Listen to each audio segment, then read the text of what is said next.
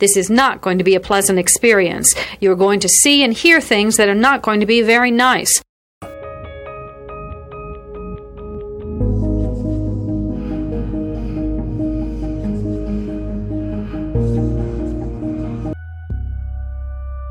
Experts divide serial killing into two general types, organized and disorganized.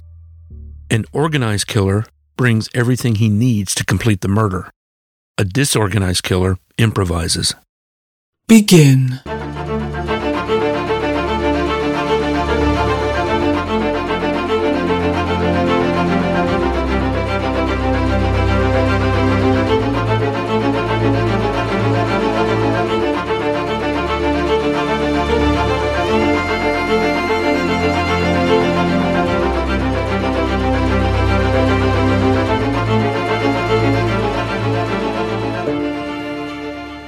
Listener discretion is advised. September 10th, 1999 was a typical morning for the Dishon family who lived in Shepherdsville, Kentucky. Shepherdsville is situated on the banks of the Salt River. In 1999, it had a population of about 8,000 people. It's believed that before the city was established in 1793, American Aboriginals lived in the area for at least 15,000 years.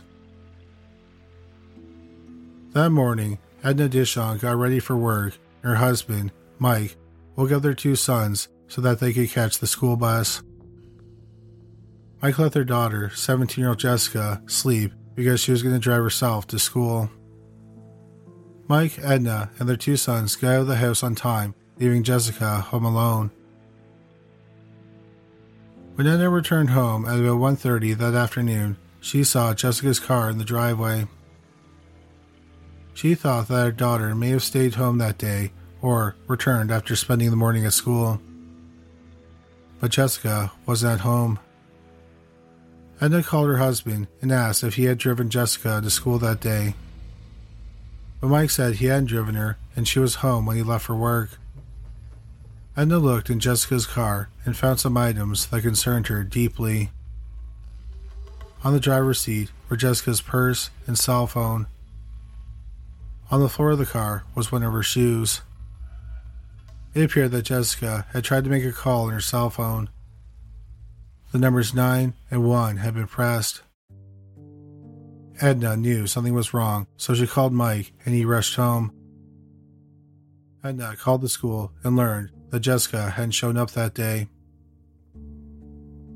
Mike and Edna went to the sheriff's department and tried to report Jessica missing.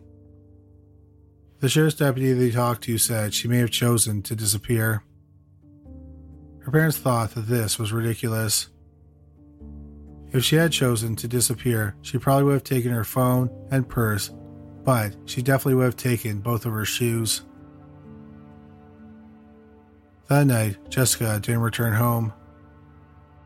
About 24 hours after they realized she was missing, they reported her missing once again. 2 sheriff's deputies came to the Dishon's home. They examined Jessica's car without gloves, but they didn't do anything like dust for prints. Also, no major searches for Jessica were conducted by the sheriff's department. The Dishon family turned to the media and accused the sheriff's department of dragging their feet on the investigation. The Dishon family also conducted searches for Jessica. Jessica's uncle, Stanley Dishon, suggested searching the river bottoms, which is an area near the Salt River. But no trace of Jessica was found. One night, not long after Jessica went missing, one of her brothers was outside their home and he was sure he heard Jessica scream for help. Mike grabbed his shotgun and went looking. His brother Stanley pulled up to the property and asked what had happened. Mike explained the situation and they went looking for Jessica. Off in the distance, they noticed a fire. They walked up to the fire and found their neighbor, David Brooks, who went by the name Bucky, burning some clothes in a barrel. The relationship between the Dishons and the Brooks was acrimonious. Mike was suspicious of Bucky Brooks because he was the only person in the area who who wouldn't allow their property to be searched. But after Mike saw Brooks burning the clothes, the sheriff's department were able to search the property with cadaver dogs. They found 2 pairs of gloves with the scent of decomposing bodies on them. But the sheriff's department didn't think that this was enough evidence to arrest Brooks for anything. Mike was becoming more frustrated with the sheriff's department with each passing day. So he called the FBI and asked them for help. They sent several agents who dusted for prints and impounded Jessica's car. They used helicopters in their searches for her. They also searched Bucky Brooks's property. In his barn, they found a photograph of Jessica. On September 27, 1999, 17 days after Jessica went missing, a woman was driving from Mount Washington, Kentucky to Shepherdsville.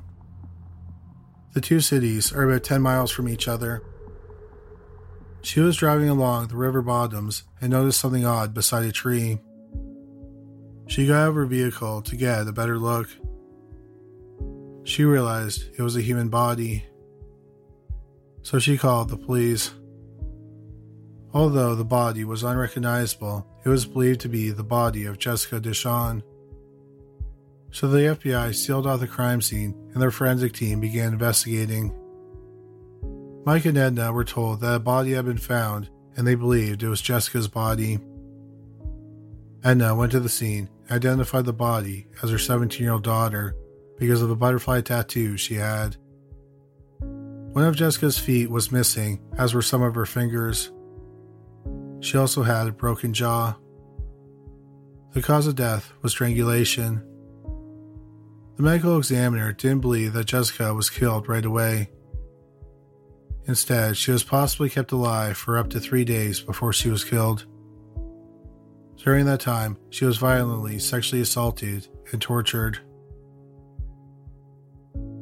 Of course, this made Edna and Mike even more frustrated with the local sheriff's department. After the body was found, the FBI interviewed Bucky Brooks. Brooks said he saw Jessica walking down the road on the morning she went missing. The FBI thought that this was odd because all the evidence pointed to Jessica being kidnapped from her car. Why would he lie about something like that? Brooks later said that he didn't see her that morning because he was having sex with his wife that morning. But his wife said that they didn't have sex that morning. Brooks continued to say other things that were later proved to be untrue. They had Brooks take a polygraph exam.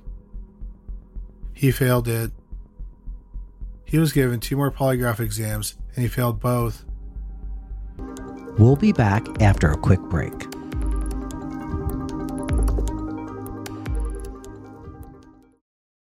Here is a quick word from our sponsor. We take this few seconds off to inform you, our valued loyal listener, about the best health and fitness podcast shows from the Nespod Studios. Join us as we give you the best of the best health and wellness updates you can rely on for the treatment of chronic health problems. Classic functional medicine back to basics health tips and special updates from the best doctors in the United States of America. Check out this health and wellness podcast shows. Explore Health Talk Weekly, Healthy Lifestyle Matters, Excellent Health Digest, Healthy and Free Daily, and last but not least, Weekly Health and Fitness Corner. Also, check out Nasty Boy CC, the truest story never told fiction podcast, for that real life on the go experience with the 27-year-old golden boy, who made our guest invite #1 list. He tells us about his story as it happens in real time and in real life. It's Nasty Boy CC, the truest story never told. Go get a load of that happiness, because happiness is healthy as we know it. Join us every week as we continue to provide you the best of health and fitness wellness updates from around the globe. Enjoy the show.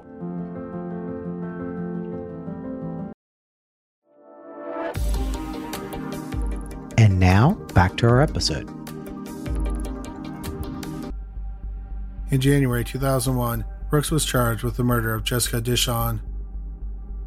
But he didn't go to trial until 2 years later, in January 2003. During those 2 years, Brooks sat in prison. The prosecution's main evidence was Brooks' conflicting statements. The defense argued that the investigation was botched from the start. For example, the sheriff's department didn't store Jessica's remains properly. They were supposed to be kept in a freezer, but they were left out to rot. After 2 weeks of testimony, a detective with the sheriff's department testified. He said that Brooks had failed 3 polygraph exams. The results of polygraph exams are not allowed to be used as evidence in a criminal trial. As a result, the judge declared a mistrial. After the mistrial, 6 jury members met with a reporter from the Courier-Journal. The jury members said that they were ready to vote to acquit. They did not believe that Brooks should have been charged with the murder because the district attorney didn't have any evidence against him. All the district attorney could prove was that Jessica Dishon had been murdered. Edna and Mike were devastated by the mistrial. They wanted Brooks to be tried again for the murder. But in September 2003, the district attorney's office said they dropped the charges against Bucky Brooks. They said that they considered the murder of Jessica Dishon an open case. After that, her case went cold.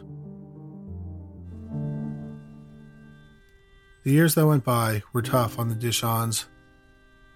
They never changed Jessica's room. It looks exactly like it did on the day she went missing. The tragedy rocked Edna and Mike's marriage. They ended up getting divorced and stopped talking to each other. 10 years went by. Are you battery smart and fire smart?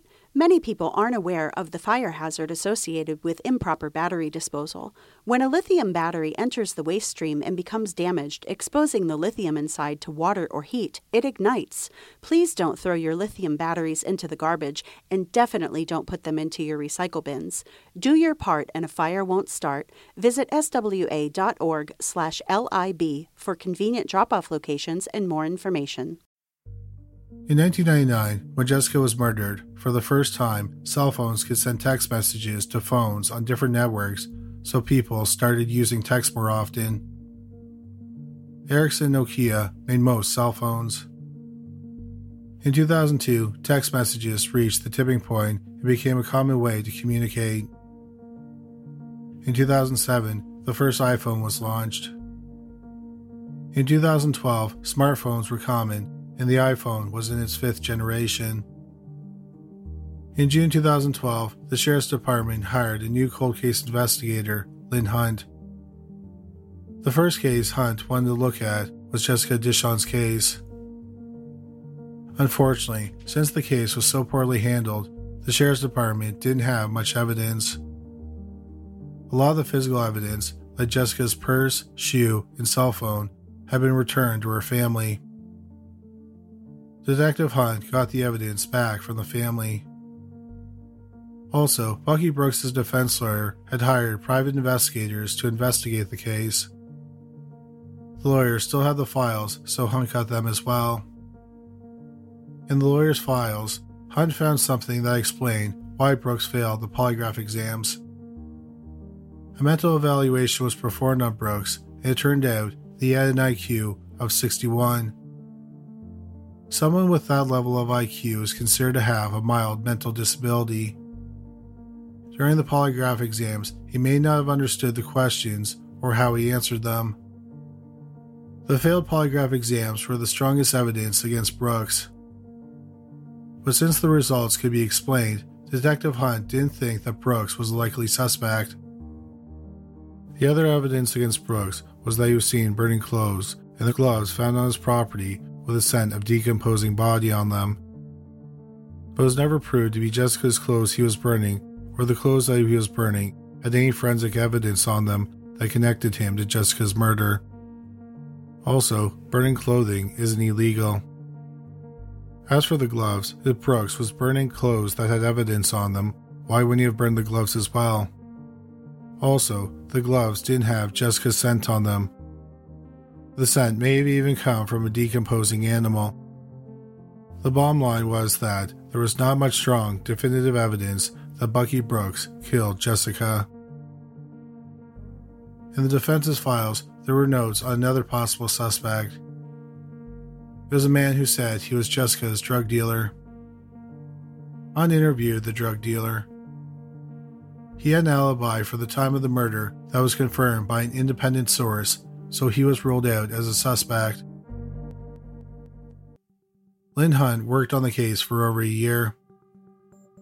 Then a prison informant reached out to her and said he had information on Jessica's case. The informant had been convicted of crimes related to having sex with children. He told Hunt they had shared a cell with a man who confessed to killing Jessica. So Hunt met with the informant. The informant knew many details about the murder that had not been made public. He knew that Jessica had been kept alive for several days and that she had been mutilated. The informant said that the man had killed her because he was mad at her because she had started dating a young man. So, who exactly was this other inmate? It was Jessica's uncle, Stanley Dishon. 3 years after Jessica was murdered, Stanley Dishon was convicted of sexually abusing a 10-year-old girl and an 8-year-old girl. One of the victims was another one of his nieces. Stanley was the person who suggested searching the river bottoms. But he told the informant he had intentionally kept his family away from the body. He said that he kept Jessica alive in a barn close to where her body was found. He said that kids used to party in the barn. The informant told Hunt that there was a way to verify what he was saying. Stanley told him he had buried some of Jessica's personal belongings under a fallen tree near the barn. Lynn Hunt and her team, which included one of Jessica's brothers, dug in the area, but found nothing of interest. They decided to give up the search and they were driving away from the area. Jessica's brother was in the same car as Hunt, and he pointed out an abandoned barn where they used to party. They decided to look in the barn. They found a fitted bed cover sheet. The investigator thought it looked like the bed sheets on Jessica's bed. So they went directly to Jessica's bedroom, which hadn't been changed in the 14 years since she went missing. Not only did it look like the sheet came from the same set on the bed, but the fitted cover sheet from Jessica's bed was missing. This was enough evidence for Hunt to prove that the informant was telling the truth. Hunt believes that Stanley had been sexually abusing Jessica for years. When he found out that she was dating a boy, he became angry with jealousy. Jessica may have also threatened to tell people what Stanley had done to her. Stanley knew that Jessica would be home alone in the morning. He grabbed her as she was trying to get into her car. She then ran into the house and went into the bedroom. Stanley followed her and attacked her in the bedroom. He knocked her out and broke her jaw. He wrapped her in the bedsheet and carried her out to his vehicle. He drove her out to the abandoned barn where he held her for 3 days. During those 3 days, he raped and tortured her. Finally, he strangled her to death and then dumped her body. In October 2013, 14 years after the murder, Stanley Dishon was charged with the murder of his niece. At the time, he was almost finished serving his sentence for abusing the 2 girls. When Mike Dishon found out that his brother was charged with the murder of his daughter, he wanted Stanley to get the death penalty. As Stanley's extended family learned about him being charged with the murder, 3 family members came forward and said that Stanley had sexually abused them when they were kids. 2 other people also said that Stanley raped them when they were younger. So in addition to being charged with Jessica's murder, he was also charged with sexually abusing 5 other children between 1973 and 2002. This complicated matters for the district attorney. If they went to trial, the victims would have to testify, and the district attorney thought it would be too traumatic to relive what they went through. So they made a plea deal with Stanley. Stanley took an offered plea to manslaughter and the other charges of rape. An offered plea allows someone to plead guilty without admitting guilt. It acknowledges that if the case went to trial, the district attorney would have enough evidence to convict them. Stanley was sentenced to a total of 20 years of prison. 63-year-old Stanley is serving his sentence at the Kentucky State Penitentiary in Frankfort. He is eligible for parole in December 2028. He'll finish his sentence in August 2033 when he is 77. Stanley claims that he is innocent. Edna does not think it is fair that she has to work every day to pay taxes so Stanley can sit in prison. Mike says that he hates his brother and he will be waiting for him when he gets out of prison. There is one disturbing footnote to this story. In the defense's case files, there was a letter from another informant who said that Stanley had confessed to killing his niece. The sheriff's department and the district attorney received a copy of this letter years earlier in 2002 while Bucky Brooks was awaiting trial. The letter was essentially ignored. Had they talked to the informant, the case may have been solved a decade earlier and Bucky Brooks wouldn't have had to suffer through a trial. This will conclude the episode. Thanks for tuning in. If you like what you hear, please leave a comment and subscribe. Thank you.